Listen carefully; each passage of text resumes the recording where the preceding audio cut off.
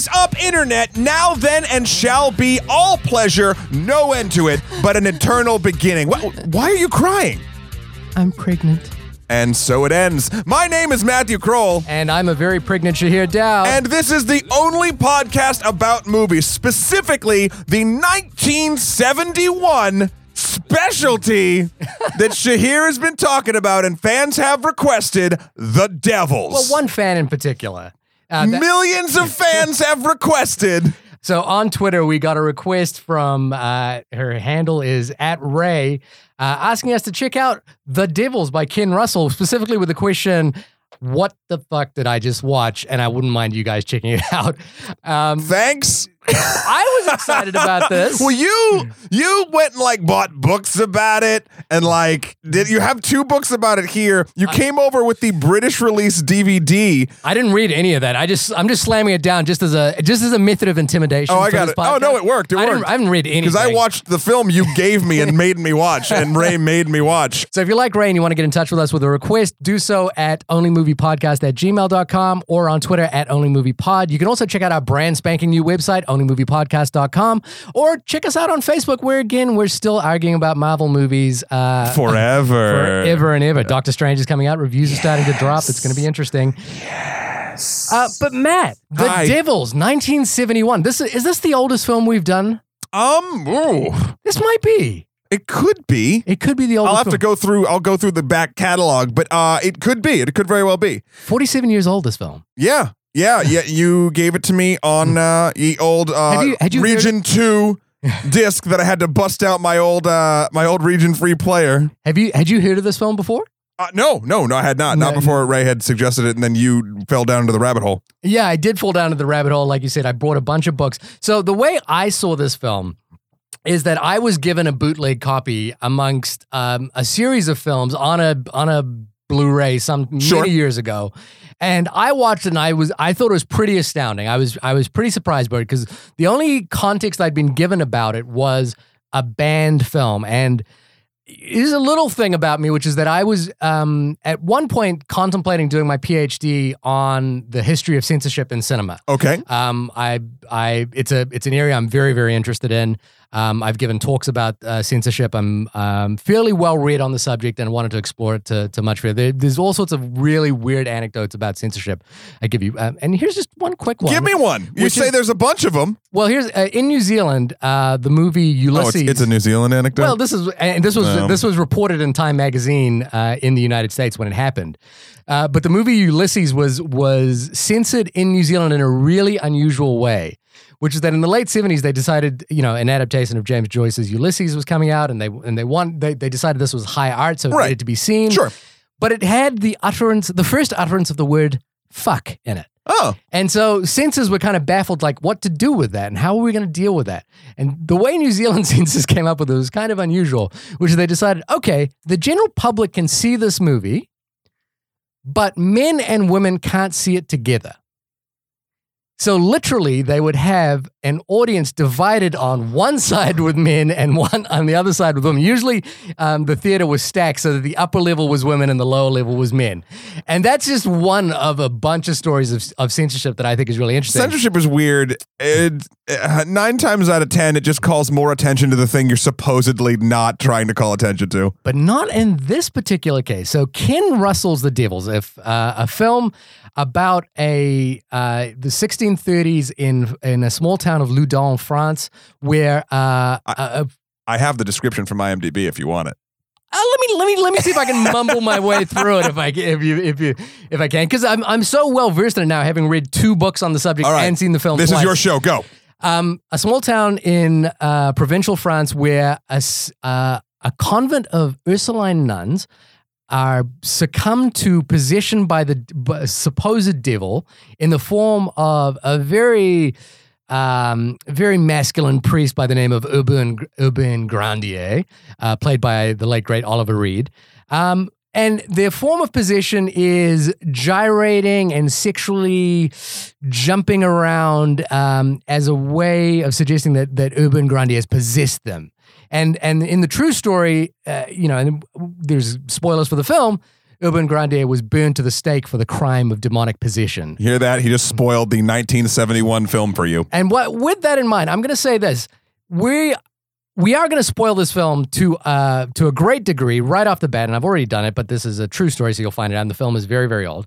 But one thing I do want to say is everyone should listen to this episode without worrying about that, because this film is actually really hard to come across, for reasons that we'll get into in a little bit. It is very difficult to get your hands on a copy of this film. Did Ray say how she got a hold of it? Like who showed it to her or why she was watching? No, I did ask her that, but we didn't get an answer. Okay, well, Ray, if you let us know, I'm curious how you came about this. Yeah, because I had to buy a copy on eBay, and it was a British Region 2 DVD. 2. Which is very difficult to play. So even if you can get a copy of the DVD, it's hard to actually play it. Now, there are bootleg copies, but the problem is that this film has undergone severe censorship, and it has never been reinstated. So the complete cut is not available. There is the film critic in the UK, Mark Kermode, has been championing releasing a cut that he did in 2004 where he found certain scenes that had been excised from the film. But unfortunately, Warner Brothers, who owns the rights to the film, will not permit him to do so. So, Matt, the version that you saw did not have certain scenes that I'm going to talk about later on. Great. And so I have a particular interest in film censorship. So that's one of the things. That's the thing that I'm most interested in with this film.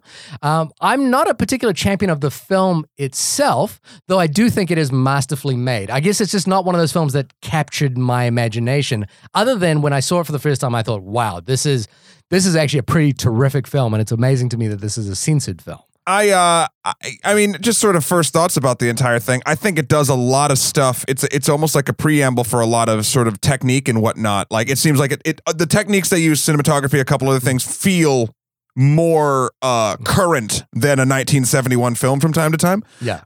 So that stuff I was very impressed with. But what did you? I mean, like you're coming to this completely fresh. And I'll talk about what the history of this film and what people think about it, but what do you think about it? I mean, the first thing I noticed straight up was it basically had the visual style and the pacing and the way the script was written as if it was a play. Right. It felt very stage-like, which isn't a bad thing. It's just one of those things that I adjust to after the first 5 or 10 minutes. I was like, oh, okay, this is what I'm watching. Right. It felt very like stage, even like to the point, and not, this isn't a detriment to it because it's consistent, and as you know, consistency is king in my world. So like the sets seemed like sort of play sets, and like, but like they all seemed like they fit. It just seemed like, oh, now we're in the nunnery, and this is the thing they wheeled out to be the. I don't know. I just felt it felt.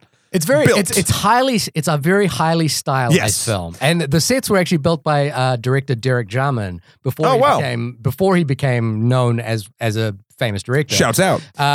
So I was saying and so for the shock value and the censorship value, like there's shocking stuff in this. I get it, and there's stuff that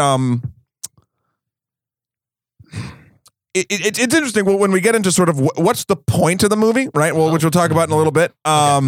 That like I kept going back and forth, and I'll tell you where I landed at the end. I'm like, are they just doing this to do it? Like all the shocking shit they're doing, are they just doing that shit to be like get a rise out of people or get people to get sort of publicity for this thing to be quote censored? And I'll get into sort of what I thought about that. So I can see why the PTB powers that be sort of did what they did. But acronym central today. Yeah, I know, right?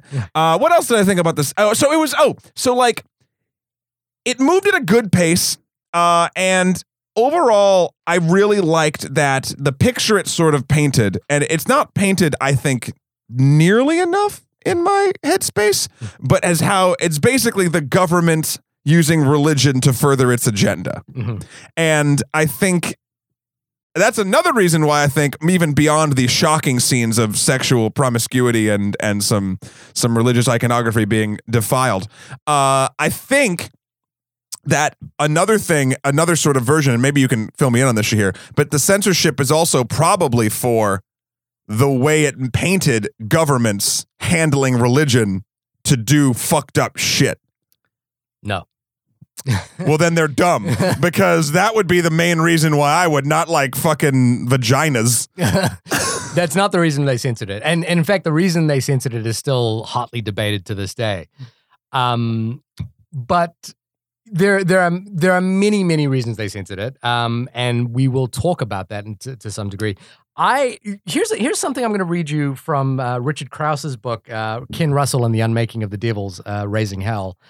Here are some reviews that came out at the time. Perfect. Charles Champlin, not to be confused with Charles Chaplin, of the Los Angeles Times, called the film a degenerate and despicable piece of art. Judith Christ, again, appropriately named. What the fuck? In New Yorker said, we can't recall our relatively broad experience, 400 movies a year for perhaps too many years, a fouler film. So, and here's another thing. Iconoclast magazine called it a film which had all the taste and restraint of a 3-day gangbang. And publications like Harry and Baltimore bizarrely called it Goebbels and Drag. All right. So this was not a popular film of its time, and in fact, the poster for the film said, "The Devils is not a film for everyone." I mean, hey, honesty in advertising, I will take 100% over things being super fucked up. But this is what Warner Brothers said about it, and this was an interesting, I think, an interesting point to take about it. Was that they took out a quarter-page ad in the New York Magazine, and they said, this is a true story, carefully documented, historically accurate, a serious work by a distinguished filmmaker. As such, it is to be hailed as a masterpiece by many. But because this is Warner Brothers advertising their own movie. Amazing. But because it is explicit and highly graphic in depicting the bizarre events that occurred in France in 1634, of course, others will find it visually shocking and deeply disturbing. In other words, Warner Brothers were kind of saying, look, we think this film is pretty good, but most of you probably won't. Yeah. I mean, yeah. Now, the film has been championed by many a filmmaker to date. Bryan Singer has come out and talked about how much he loves it. Guillermo del Toro is so passionate about it. I'm sure he's all over this thing. He says that he tries to watch it at least once a week, or at least scenes from it once a week. And he owned a VHS copy of it and watched it. He said he definitely watched it once a week before he became a very busy guy. That's weird. I guess it makes sense. He thinks this is Russell's best film. Now, you got to understand the context of Ken Russell as well. Ken Russell was coming off a D.H. Lawrence adaptation, Woman in Love, where he was nominated for an Academy Award. So he was considered the kind of merchant ivory of his time, and this was a serious film, an adaptation of an Aldous Huxley novel, right? About a demonic possession from 1634. So it was quote demonic. Yeah, but it was kind of like, we're doing, this is serious masterclass theater that's going to go on. So people aren't like looking at this film in a way that's going to be salacious. And the interesting thing that happened was that Russell actually sent Warner Brothers the script beforehand, and it was completely approved. Everyone saw it, read it, was like, yep, cool. He even sent the script to the chief censor in Britain at the time, who said, I think this is going to be good. Here are a couple of things that you should probably tweak, like knowing what the censor's job is going to be. But, I think this is going to be great. And then, and it cast Oliver Reed, who's just amazing, commands every scene he's in. Sure. And Vanessa Redgrave, two major actors of the time. Sure, yeah. And then suddenly he showed the film to both the British censors and Warner Brothers, who'd financed the film. And that's when things went very wrong. I just have a hard time believing that exactly what we saw on screen was written down verbatim. Like, I think you could... I could take this movie if I had the time and or energy and write a script that seemed really good and like danced around stuff and maybe made it sound like it was going to be a little more coy than it was. Well, the thing is, Russell again was kind of not quite at the level of someone like Lindsay Anderson or Stanley Kubrick at the time. Kubrick's not British, but moved to Britain and was kind of preeminent filmmaker. But he was a well-respected, highly regarded filmmaker. So he had no reason to lie about what he was going to make. And also, Warner Brothers were, this was his first studio film, so Warner Brothers were putting up the money for everything. And the set... Not a lie, it's fibbing. No, and the set that you're talking about was the most expensive, biggest set ever built in Pine Studios at the time. Huh. So this was not a small production. Everyone knew what was going on. Like, for example, there's notes in Richard Krause's books of what they talked about when the nuns were, told that this is what they're going to have to do in the scenes, So they were press releases sent out. Like people were talking about this film as it was being made. But suddenly, I think and remember also 1971, this was just a couple of years before The Exorcist, around the same time as A Clockwork Orange came out. So people were used to this idea that cinema was getting risky. It was getting dangerous. There were films coming out that were going to be taking chances. The other one is Sam Peckinpah's Straw Dog. Right. And remember, just a few years later, The Exorcist came out, released by Warner Brothers, which had a young girl masturbating with a crucifix saying, "Jesus can fuck me in hell." So the idea that this film now, so that kind of brings me to my other point of like why things are censored, and I know we'll get into it, but like, so there's a bunch of stuff sort of similar to that here, but that's why I thought, oh, maybe it was the sort of the government bashing that really like was the real true reason, even though they're like, no, there's boobies in this, we have to censor it. Like, actually, the thing that they had the most problem with is pubic hair. Honestly, it's a note that Ken Russell got was like, cut all the pubic hair out of the film, which you could do digitally now, but back then they had to actually just cut the scenes out of the film. They had to color it by hand. They had to animate it by hand. They got Walt Disney Imagineers. There are actually versions of the film where they pinked out the pubic hair. Very rudimentary painting that they did frame by frame.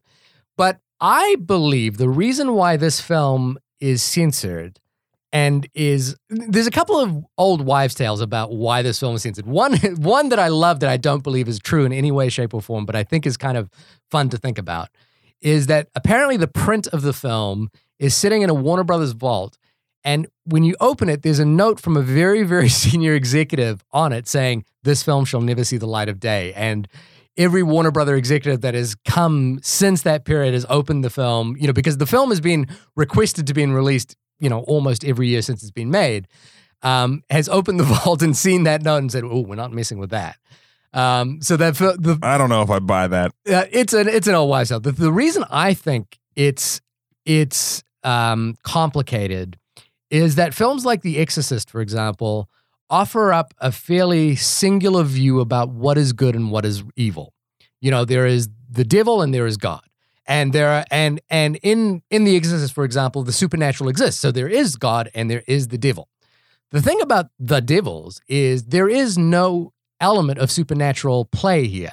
What the film is really about is the way in which people manipulate faith in order to control people. Yes. So good and evil is not a binary that this film works in. And I think, another interesting thing is that the good guy in this film, it's kind of a scumbag. He's not a hero. He does things that are... Well, he does things... Look, in certain circles, he's a hero. For instance, he fights for the town. He fights to not have the King of France knock down their barricades because they were kind of doing that all over the time, like after the war or whatever. That's actually...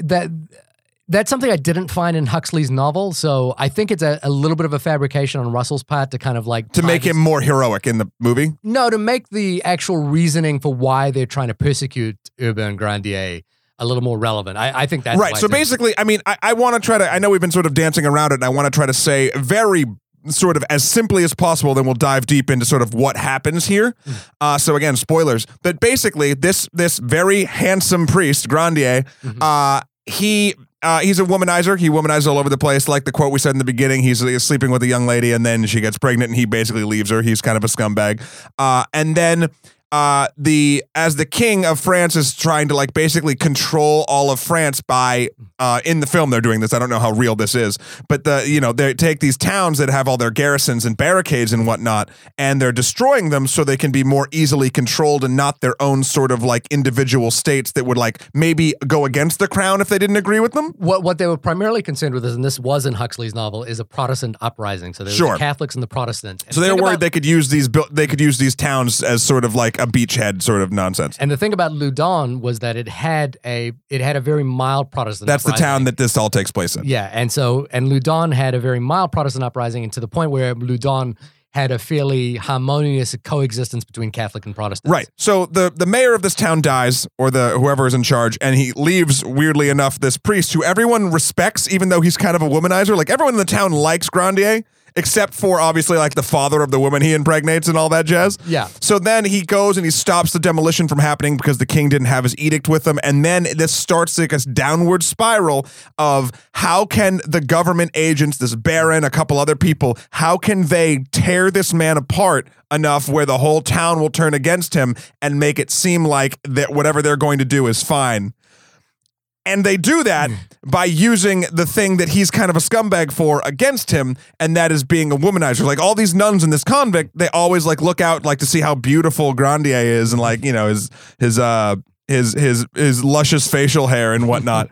And it's interesting. So they find out about that, and then they use that, and that's how they sort of like they whip these nuns up into a fervor about this and kind of see, that's the weird part. They don't convince them that they're possessed, but like it's almost like a weird mob mentality that slowly forms through what's her name's nun, the Vanessa Redgrave. Yeah, Vanessa Redgrave's sister Janine. Sister Jeanne. Oh, Jeanne? Yeah. Janine. Yo, Janine. Well, I actually think it's a little bit more of a coincidence that occurred. So Huxley has this great passage I'm going to read. This is the first Huxley novel that I've ever read. And it is beautiful. I am now a fan of Huxley. I think, I've long been overdue reading. And what's the title of this book, this particular one you're talking about? The Devils of Loudun. Thank you. And that's what the film is based upon, as well as a play that was written at the time. But I'm long overdue to read A Brave New World in the Island now as well.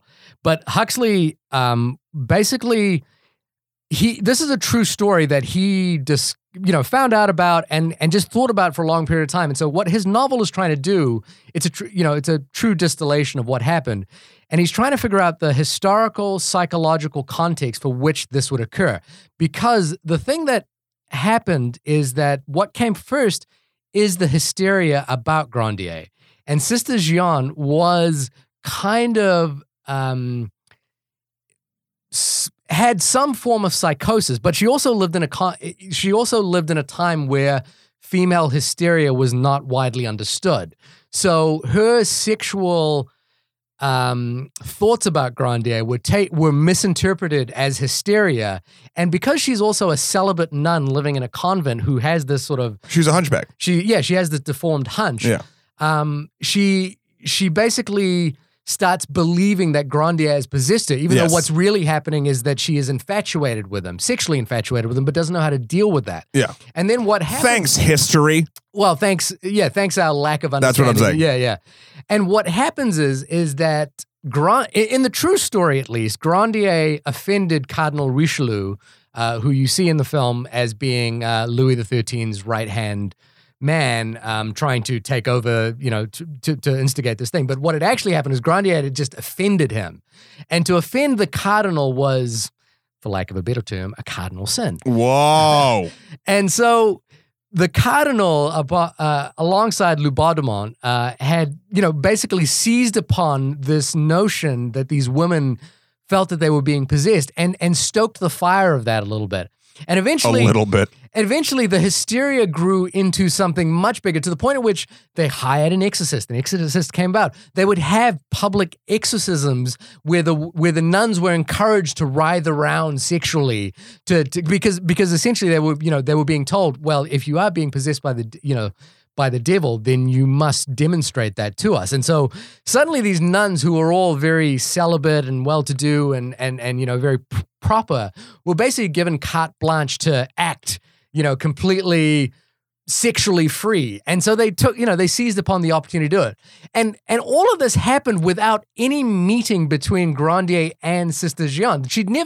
They never actually met. Right. So, the story is that she asked Grandier to become the parishioner for the convent. And he's like, nah, I'm busy. Nah, he's busy. And he actually, the reason she asked was that he tossed over a bunch of roses into their convent one day as he was walking past.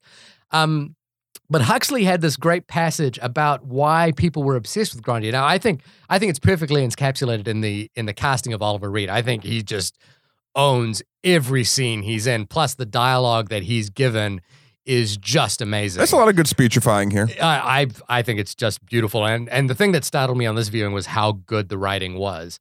But Huxley writes, how fascinating, even to the most respectable of ladies, is the professional seducer, the hardened breaker of hearts. In the imaginations of the female parishioners, Grandier's amorous exploits took on heroic proportions. He became a mythical figure, part Jupiter, part satyr, bestially lustful, and yet therefore divinely attractive.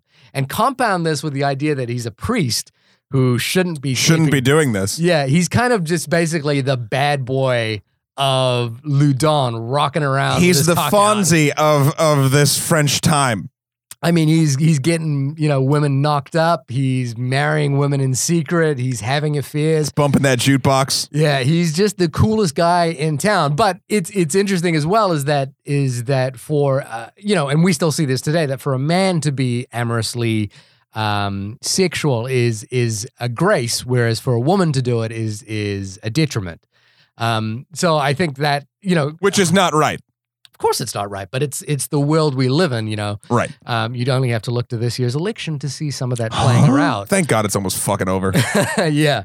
So, while I think, the other side of that is I think Russell's adaptation of the book in adding the streamlining of the king wanting to tear down the walls of this town is actually a really smart invention in order to get us to understand I think why so this too. is happening. Let me ask you this. So there's one part of this we're kind of leaving out and I thought was a little bit, I felt tacked on and I didn't know if it was historically accurate because, side note, this movie, just so you know, I know we're jumping back between the book and the story and the history and the whatever, blah, blah, blah. This movie opens with the most blatant text I have ever seen at the beginning of a based on a true story film. It's like everything in this film is fact. This, that, and the other thing. It's like a 3-sentence long thing about how true this movie is. And I was like, and after I watched the movie, I was like, whoa. Now, here's the thing. I read a lot of novels before I see the films and try to compare what went wrong. This adaptation is, if we take Huxley's novel as historical truth, sure. This adaptation is really, really close. But how do we know that's true? We don't? Or we do? Well, Huxley famously did a lot of research and he cites his sources. Okay, so cool. it's a historical fiction. As close as we're going to get. And the film is very, very close. It's a very good adaptation. So this is my question that I thought felt tacked on, maybe like the walls and the city, sort of the political, the very clear political goal that they sort of tacked in was Grandier's eventual love interest / wife. Madeleine de Brou? Yes. True story. Really?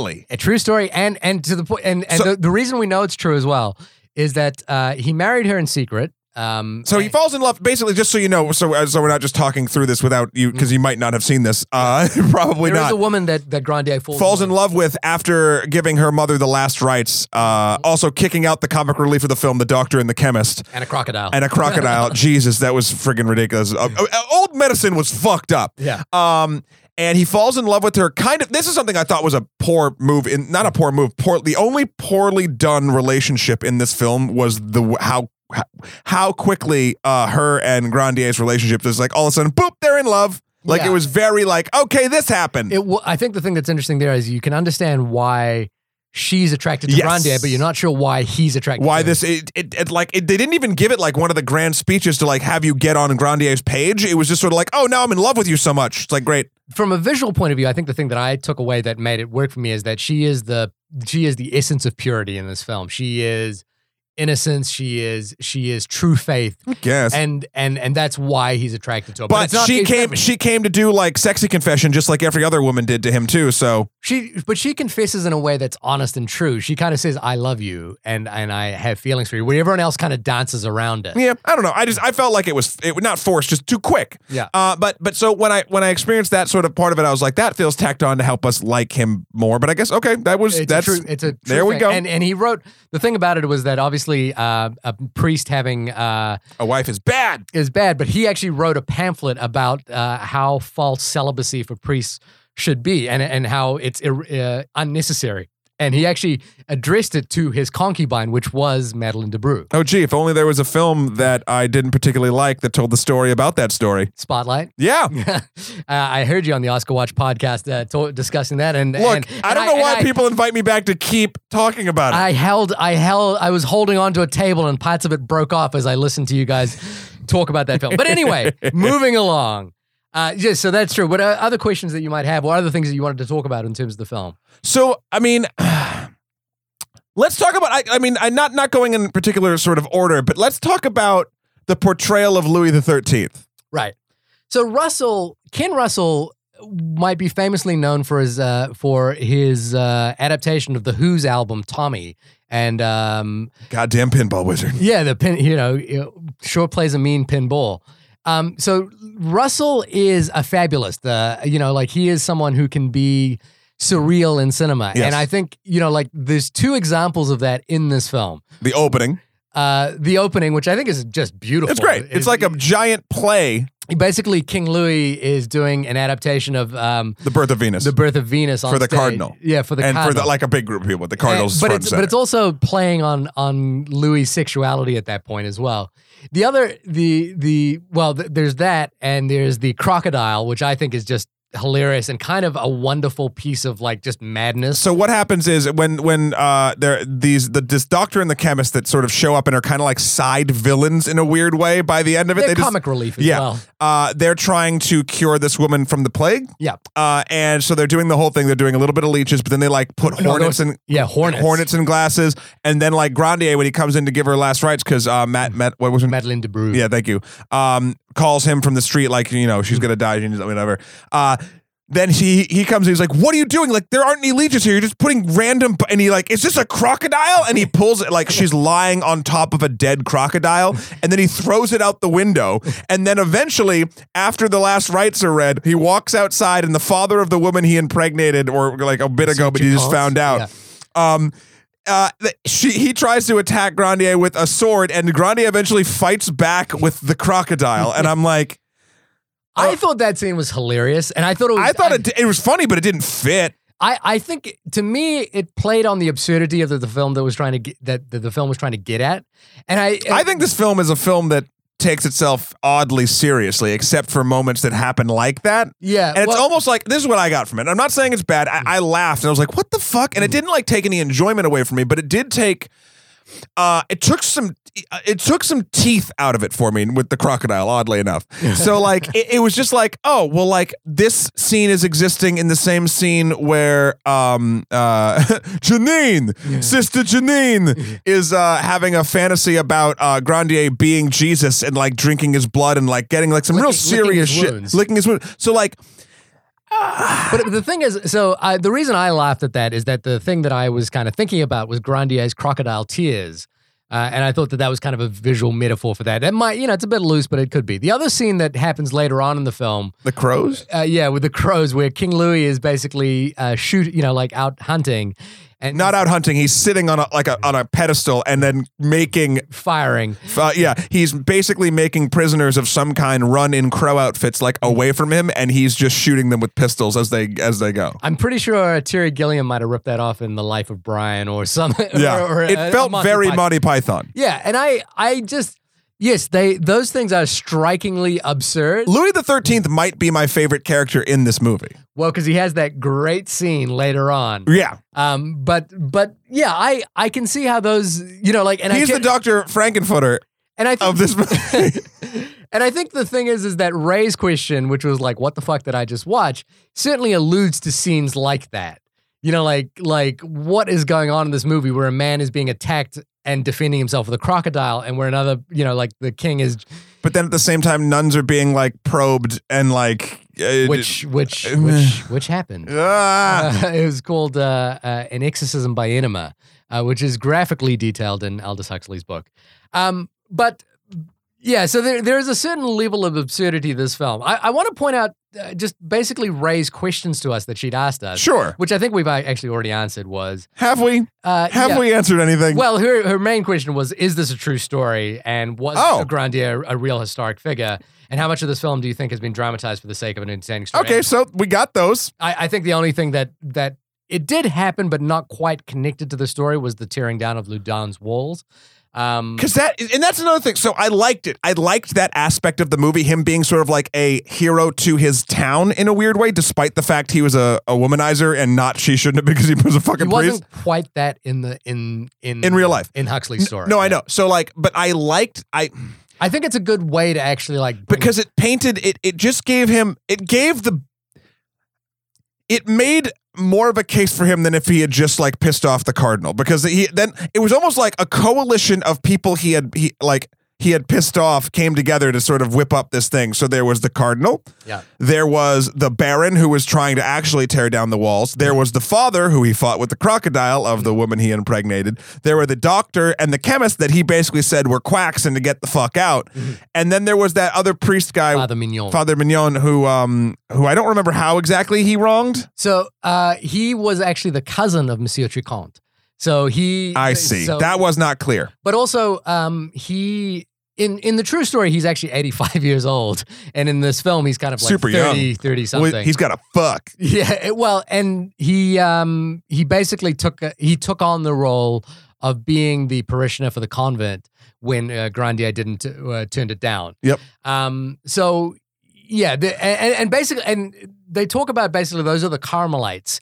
A group of people who had come together in order to bring about Grandier's downfall. And delicious caramel. Exactly. Actually, every time I read that word, I was like, Carmelites? Do they have anything to do with caramel? Because I'm really hungry reading this.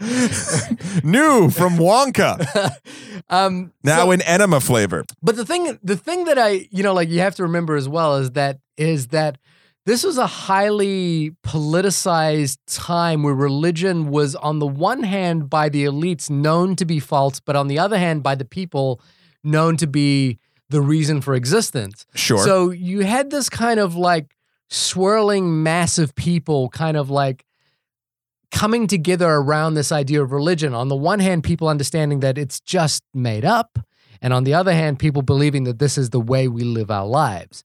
And so the slight that Grandier had made against the people was also a slight against God in the eyes of Richelieu, who was the cardinal who was all powerful. Gotcha. And who had God on his side kind of thing. So it's kind of like, like me saying I don't believe in God right now is not seen as much. But if I said that in public in 1634 France, I would be seen as a heretic and someone to be taken down, and I would be publicly denounced. And your accent would be very confusing to them. To the French, no doubt. And in this case, the film, indeed, because it's all in English. But, so I think the addition of tearing down the walls adds a kind of like very tangible political dimension. You know what I liked? I just remembered this. So the plague's going on, and before he goes or whatever, there's literally people with a cart and dead bodies yelling, "Bring out your dead," which I know that Monty Python must have ripped that off from them, right? Yeah, bring out your dead. I'm sure. Ringing the bell, bring out your dead, and then the whole "I'm not dead yet." Gilliam talks about it. He actually is referenced in Krause's book, and he says that I wish I'd stolen those ideas from Ken Russell because he did them better than I did. But we did come up with them organically, but I can certainly see why. Yeah, if I was like, yes. But I think, the thing about Russell is Russell has a sense of humor. And the way someone described him in Krause's book is that he's an intellectual who pulls down his pants and shows you his butt. That's he's very smart, and you can see that in the film. Sure. But he's also someone that enjoys indulgence. He was known to be a man but enjoys ass play. Yeah, he enjoys poking fun and things. The other thing to note about Russell that I think it turns up in the film as well is he was a deeply religious man. He was a Catholic, and who truly believed. And I think the thing was, though, he was also an intellectual who doesn't believe that things should be taken as doctrine and things and ideas of Catholicism should be played with. So he wasn't someone who was like, he was religious himself, and he believed in a God and a Catholic God, but he didn't believe that it was all prim and proper. He believed sex was part of the existence of God, and he liked to inject that into his film. So with enemas. Well, that is. I'm just every time you're saying something that remotely goes back to it, I have to call it. It did actually happen, and it's fucking terrifying. So what Matt's talking about is that when Sister Jeanne is is decided to be possessed by the devils, they hire another high priestess, Bar, who looks like a rock star in this movie. He's wearing these sort of like John Lennon glasses. He looks like a younger version of the villain in The Crow. Okay, that's a deep cut that I probably won't remember. I've seen. Also looks like my uncle when he was younger. Very strange. Let's just keep going. To me, he looks like he wandered off the set of The Who, of Tommy. Yeah, you know, like he looks like he should be in that film. But I kind of dig that kind. Again, it's part of that sort of anachronistic visual style that this film has, and he performs a colonic on Sister Jeanne, an enema. Which is decidedly painful, obviously, and completely unnecessary. But she goes along with it because she believes that she is possessed by the demon Grandier, and she and you know what the fuck. The thing about this, the hysteria that these women encounter, and the thing that I found really interesting in the book was the way that demonic possession was really codified by the church. You know, like they actually had rules for how you determine and they still do. And they still do. And you know, like the rules were things like you had to prove that you could levitate. You know, like you had to prove that could happen. You had to prove that you could speak in tongues. That one's easy. And you also had to prove that if you were bled at a certain point, there would be a lack of blood. And the thing was that Grandier actually agreed to undergo all of those tests and failed them all. But the way in which they believed that the devil operated was that the devil understood what their rules were so that he could defy them anyway. So they had these rules, but if you didn't, you know, pass the rules, you could just basically forego the rules because the devil is just an evil bastard and can do whatever he wants anyway. And they would. How do you know she is a witch? Exactly, and they would go into details where, like, you know, like the Sister Jeanne would say that she had a devil inside her left nostril, and they were like, well, this is the site of the devil, and you know, and they would give it a name, and it would last, and they basically created this entire mythology that ran through the entire convent, which is just, it's crazy. That's in the book. I feel like that's one of the things that the movie doesn't really go into. How can you tell if she is made of wood? Build a bridge out of her. That's all. I mean, look, Holy Grail does a lot with this material, even if it's coincidence. It's kind of weird. I love it. So So Bar comes, right? Yeah. And I would call Bar sort of the villain if there is a, well, I mean, the cadre of the Carmels, what were they called? The Carmelites. The Carmelites? Yeah. The brethren to the California Raisins. The Carmelites and Bar's like this sort of like rock star exorcist, but like he's just starting to like go along with it because it seemed like he was getting notoriety at this point, and like all the men in this scenario in the film, and I don't know about the book or the history or whatever, but just basically like taking advantage of these women doing all of this sexual promiscuous stuff. Like there was a part where like they were outside and like Bar was like in the middle of them, and he's like, there was a moment where he like literally put up his hands like, oh no, what am I gonna do? There's a scene which I don't believe you saw, Matt, in the cut that I gave you. Okay. One of Ray's questions, keeping things from me. Yeah, one of Ray's questions is what was taken out of this film because of censorship, and the one of the most infamous scenes is called "The Rape of Christ." Where, you know, a good title. Where the nuns basically are writhing naked and sexually, and they grab a crucifix of Christ and they start masturbating on top of it, and it's called the Rape of Christ. And Father Mignon climbs upon the church bells and watches from above and starts to masturbate as he does. And there's this amazing sort of like crash zooms that go on between the Rape of Christ and Father Mignon masturbating, which Joe Dante is a real fan of this movie, and he directed The Burbs, which I think has that same famous crash zoom when Tom Hanks discovers the femur. And the other scene that was taken out, again relating to Joe Dante. So far, I don't feel like I'm missing anything. It's a pretty important scene because the way in which it depicts the madness of this and the way and I think the thing about, I mean, I got it. Like, I mean, look, this is what I'm saying about, and I haven't seen the scene, so I can't say if it's like super crucial, but I will say that I guess unless this is like totally historically proven that this moment happened, Yeah.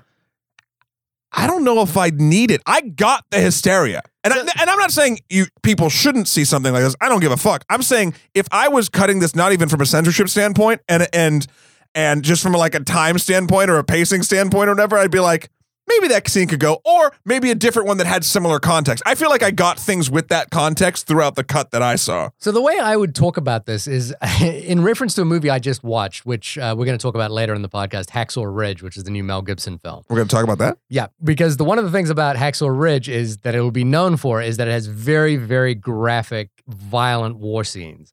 And the reason they do these really graphic, violent war scenes is to counterpoint the sort of sweetness of the beginning of the film.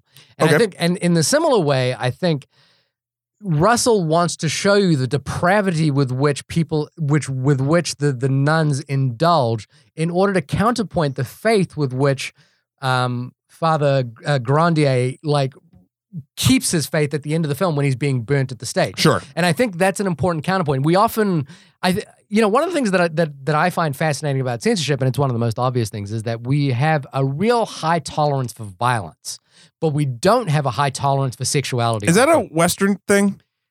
I think it's across the globe, although you could point to other countries which have much more permissive ideas about sexuality. Particularly, the film that pops in mind, which is one I've talked about in terms of censorship, is Nagase Oshima's In the Realm of the Censors, which is about people having sex while the war is going on. And it's very graphic in detail. And and it's not a film that's banned. And I think another reason why this film is banned is it's very heavy on sex. It's very graphic and detailed about sex, and it's not ordinary sex either. It's very I also wouldn't call it detailed about sex. It's graphic. It's very graphic, and I think. But the thing is, again, in most Western cultures and in most forms of censorship, we are very permissive about violence, about very graphic violence, but we're not permissive about sex. We tend to think, oh, we need to show violence in order to show the brutality of a scene. But we don't ever say, oh, we need to show sex in order to show the tenderness of a scene or to show how involved people are with each other. Well, yeah, because we came from the people that founded this country were the people that were too prude for Britain. And I think that is one of the reasons why, why you're like, well, I get it. I don't need to see it. But if we were talking about a violent scene where someone had their head decapitated, for example, no. You're like, oh, well, they put it in and it really shows how graphic. I disagree. You're putting words in my mouth at that point. I think what I'm saying is and I'm not saying you personally. I'm saying, okay. Generally we would think say, that way. Yeah. It'd be the same shit. So if this is a hyper-violent film and there was one fucking crazy hyper-violent scene that they cut out, we've talked about censorship a lot on this, but censorship's a weird thing. The second someone says something is censored, your gut reaction is, well, I want to see it. What the fuck? But at the same time, if I put my logic hat on for either of those things from a timing standpoint, if we're talking about this particular movie, I don't think it adds or detracts. To cut it out or cut out something else to put that in. I'm looking at it from an actual, let's construct a story and a narrative in this film. I think adding another scene of gratuitous whatever, if it's that or whatever, it's almost to the point where you're falling into your own trap you're setting. Well, again, you're talking about a scene that you haven't seen yet, and I think the thing that is important in that scene is the way in which they take, which they're willing to invert the teachings of Christ. They literally grab the crucifix of Christ, which is the most sacred of images in the Catholic faith, and fornicate on it, and then Father Mignon engages in it as well. So, and again, I think that counterpoints what And happened. then they burn Grandier. Okay. But at the end of the film, Grandier holds on to his faith. He was like, God, don't leave me now. I need my faith in order to get through this. And what I think is interesting there is Grandier has the most faith amongst all these men. He is a true believer. So they eventually get him, right? Because all these women are signing documents saying they were possessed and he laid with them as a demon and all this weird shit. Yeah. And he's like, what the fuck? And he was away, trying to save the town at the time a lot of this was going on. And then he came back. That wasn't exactly super clear in the film either, but I got it. Yeah. And then he comes back and they arrest him and they go through all of his shit. One thing I thought was very interesting. So they're in the process of arresting him and trying to prove that he's doing all this stuff. And they're just basically using these weird fucking rules. And then when they don't work, being like, the devil did it. He speechifies so beautifully a bunch of times in this movie. And there was one thing he said that I really liked. They'd ransacked his home. and they found letters. They found letters from like long lost like loves or like whatever, like women that he had courted or whatnot, yada, yada, yada. And he gives a great speech, and I think it's very fun. It's very sort of true, is that it's basically like, well, yeah, I was young, and this is how young people act, and this is what you look at when you're older. You take these and you keep them so that every once in a while you can look at them and remember what it felt like to sort of be young and be reckless. No, we actually have that scene, and here it is. Sick. We have also letters from women who he did not marry. One of which appears to suggest that he committed sexual intercourse under the very roof of the church itself. For the love of Jesus Christ! If you wish to destroy me, then destroy me. Accuse me of exposing political chicanery and the evils of the state, and I will plead guilty. But what man can face arraignments on the idiocy of youth? Old love letters and other pathetic objects stuffed in drawers or in the bottom of cupboards. Things kept for a day when he would need to be reminded that he was once loved. Isn't Oliver Reed great? Isn't he just amazing? I mean, look, he's one of the best actors in this film, no doubt. But yeah, you're not a fan? I like him. He's the most sort of grounded and I want to say real character in this kind of cacophony of like really hyper stylized people. Mm-hmm. And stylized in the way that you'd see in a play, in Shakespeare, like that sort of stylization, not necessarily bad, but just over the top in a good way. But I don't know. We're talking about all. I just think he's masterful in this scene. I mean, I think. Oh yeah, no. His speech. His speeches are the best part of this movie. There's no question. Not just his speech, but I think he has a real command of the screen, and he is. Well, that's part of the speeches. That's what I'm saying. I'm not just saying the words. I'm saying like in his silence, he has a real command of the screen, and I think I buy him as I can understand why everybody's in love with that. Look, I think he did a fantastic job acting. I think that the speeches that he delivered were great. I think they were very well written. I didn't get that, but I just took because everyone in the movie thought he was the most beautiful man alive. I was like, oh, he's the most beautiful man alive. Okay, like I get it. I completely 100% bored. And the thing, are you possessed by the devil? I am a little. I do have a little bit of a man crush on Oliver Reed right now, and I was devil into him. Devil. Say something nice about the Marvel movies. You can't. You're a demon. Okay, moving on. See, I proved it. Yeah. Go get him. Where's our fucking exorcist? So the other scene the rape of Christ is a major scene that was taken out, and there has been many attempts to revive the scene. It was thought to be lost for many years until Mark Kermode found a print of it. And there are many bastardized copies floating around on the internet if you're going to watch it. Anyway, the other scene that Ray even asked about was a scene that happened at the very end of the film, which again you wouldn't have seen. But thanks, you're the one that gave me the damn movie. When Laubardemont sees Sister Jeanne at the very end of the film, after they've burnt Urbain Grandier to the ground, he hands her a memento, which was a charred femur bone. And you would have seen that part, right? Yep. What you wouldn't have seen is that after Laubardemont leaves the room, Sister Jeanne masturbates with it. Yeah, I probably figured that. I mean, I figured that would happen because she was basically giving herself enemas at the end of it. Yeah. And it's like, oh, well, she's now, okay, rock and roll. And it's a rock and roll, Janine. Beautiful scene. Oh, yeah. A beautifully disturbing scene because it's at the same time, it's also the first time she's actually met Grandier in a weird way. It's the first time she's actually been in the, actually been with him. Hashtag get boned. Yeah. So it's perverse and it's weird and it's disturbing, but it kind of sends you a reminder of how far Sister Jeanne has come by the end of this film. Or gone. Yeah. The scene that was my favorite. Mm-hmm. And then I don't know, we should probably wrap it up because we're getting a little long in the tooth. But the scene that was my favorite was Louis XIII coming in when the orgy was like in full swing. Mm-hmm. And he comes in, he's like, oh, look at all this stuff. And he has like a young kid with him. I don't know who that was supposed to be. I mean, it's one of Louis XIII's young boys. And he's like, don't look at the women, blah, blah, blah, like whatever. These fiendish creatures. Yeah. So he comes in and he goes to bar. He's like, I've brought something to help. and he has his little box. It's like, this contains, I got it from the deep, the treasure blood troves. of Christ. It has a vial of Christ's blood, and Bear takes it and he goes over, and like 3 or 4 women are like instantly cured by it. And then he takes it back and he opens it up and it's empty, and he just laughs at them. And we have that scene as well. What? Father, may I try this? What is in the casket, sire? A holy relic from the king's own chapel. A phial of the blood of our Lord Jesus Christ. What effect would the close proximity of this relic have on devils such as these? It would put them to flight. At once? Immediately. Of course, I couldn't guarantee that when the relic was removed, they wouldn't return. Oh, of course not. That would be asking too much. Would you care to try? I'm free. You are most welcome, my child. You see.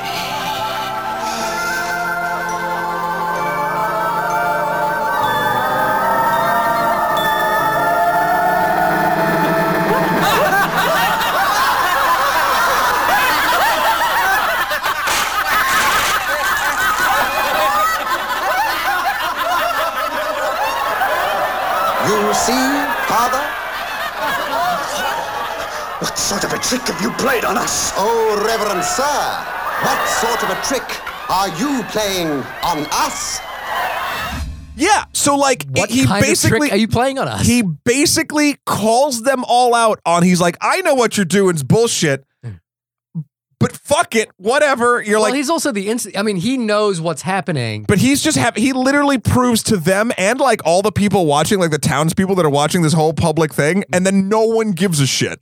Now, that actually happened in the novel as well, but it wasn't King Louis who did it. What happened in the novel that was really interesting was that all these bars started popping up and hotels started popping up because people turned up to watch The tourist attraction. Yeah, the tourist attraction to watch the exorcisms, and somebody turned up at one of the bars and did exactly that. He said, "I have a vial of Christ's blood. Will that cure the exorcism?"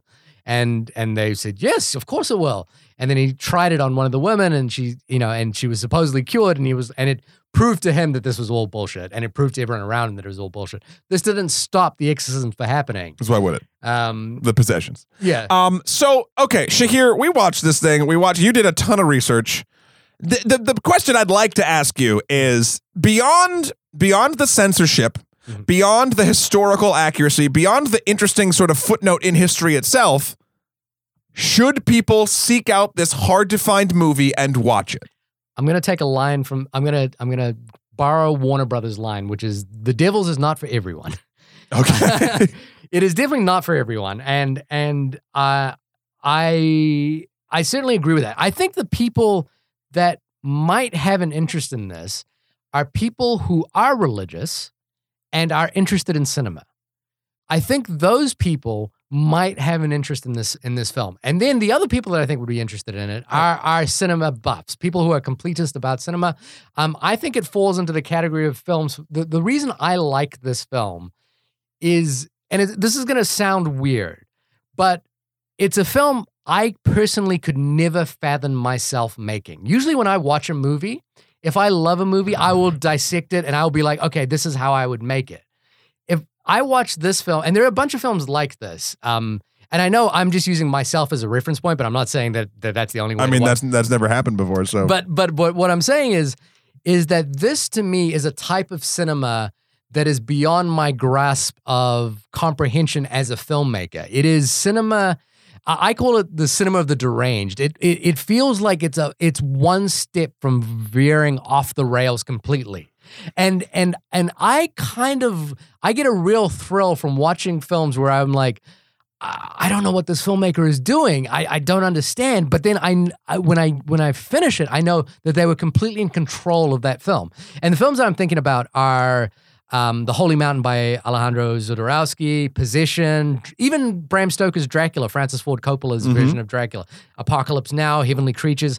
Those are films that are so close to veering off the rails that you're like, it's kind of a thrill ride to see if the filmmaker is actually in control or is it just nonsense. And when I watch this, I know that Ken Russell is completely in control of this film. He demonstrates beautifully that this is an exercise in depravity and in excess. and it's beautifully woven together. And having read Huxley's novel, I think this is a masterclass in adaptation. This is him taking all this disparate threads of this story that are political, cultural, historical, and he weaves them together so beautifully.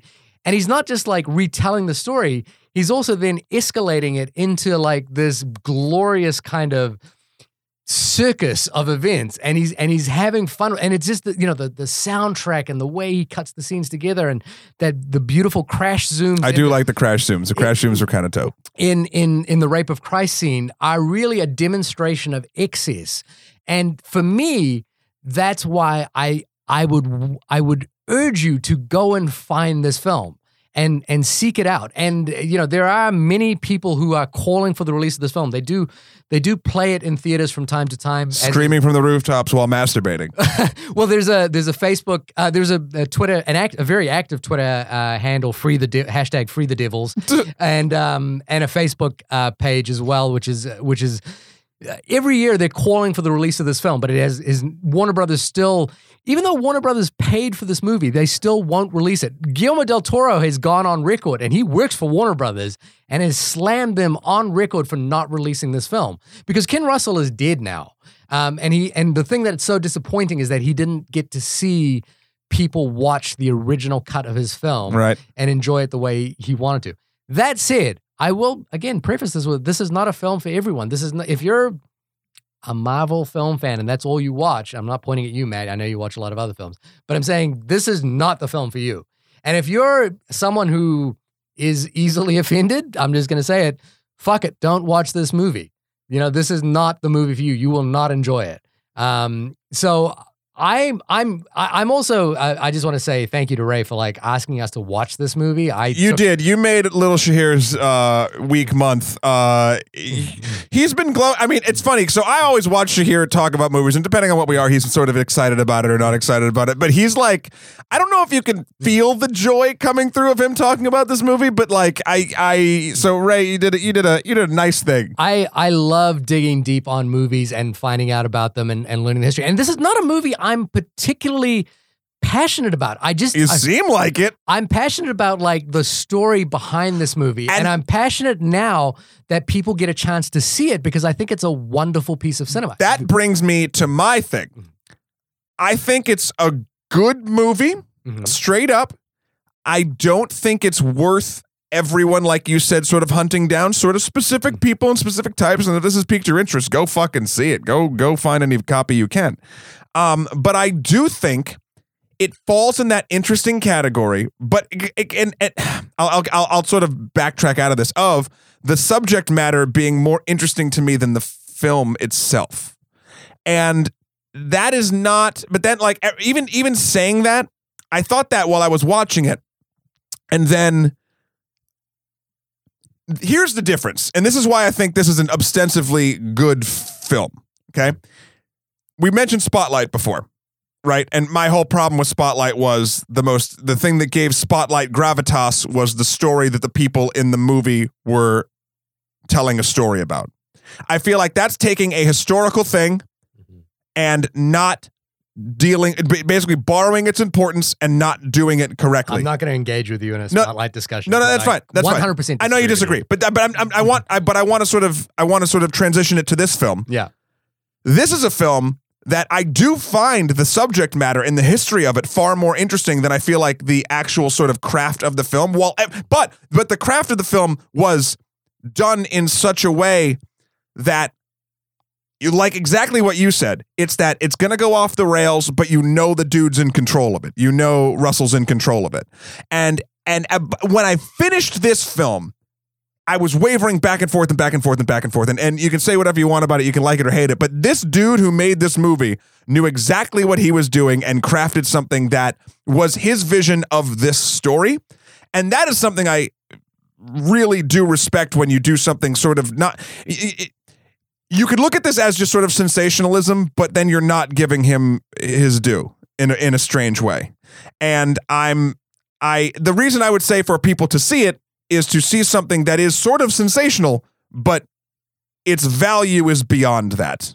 I think you need to be the kind of viewer who can go beyond the sensation to see what's underneath. Right. And there's look, I've watched a lot of schlock. I've watched a lot of B shit, and I've watched a lot of stuff that like does shit like this, but for no fucking reason. Yeah. And those things are trashy and kind of garbagey, and like, you know, there's times to watch those, and I don't mind watching them from time to time too.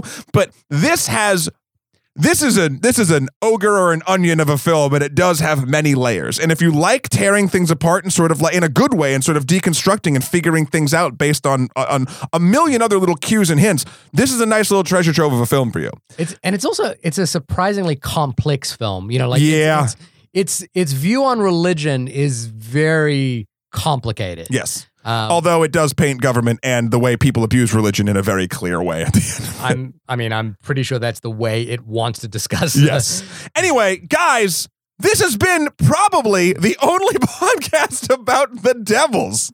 No, this is a very talked about film. But not on podcasts.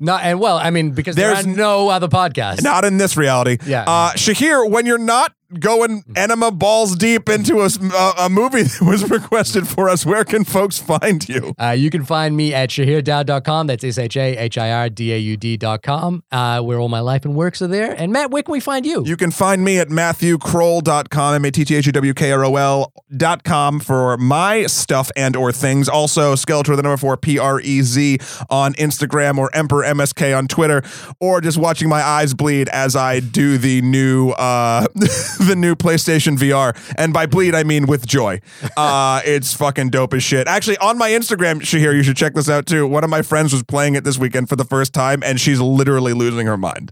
Great. And you can find us at onlymoviepodcast.com as well. Please write us in. Dre, again, thank you so much for calling out this film. We hope people call out difficult and films like this to find. I mean, just even the search of finding this film was fun for me.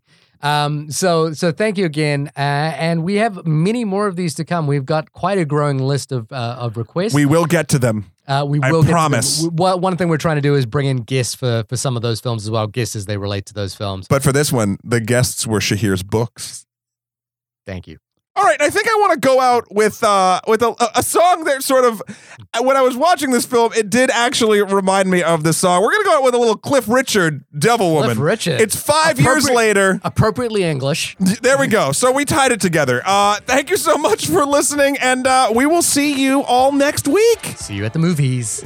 Is that my new tag? No, stop it. No, that's if I had a rolled up newspaper, I swear to Christ. You bop me in the head? That's a deep cut reference to this movie, if anyone can figure out what I'm talking about. Bop me in the head. Or enemas. She's just a devil.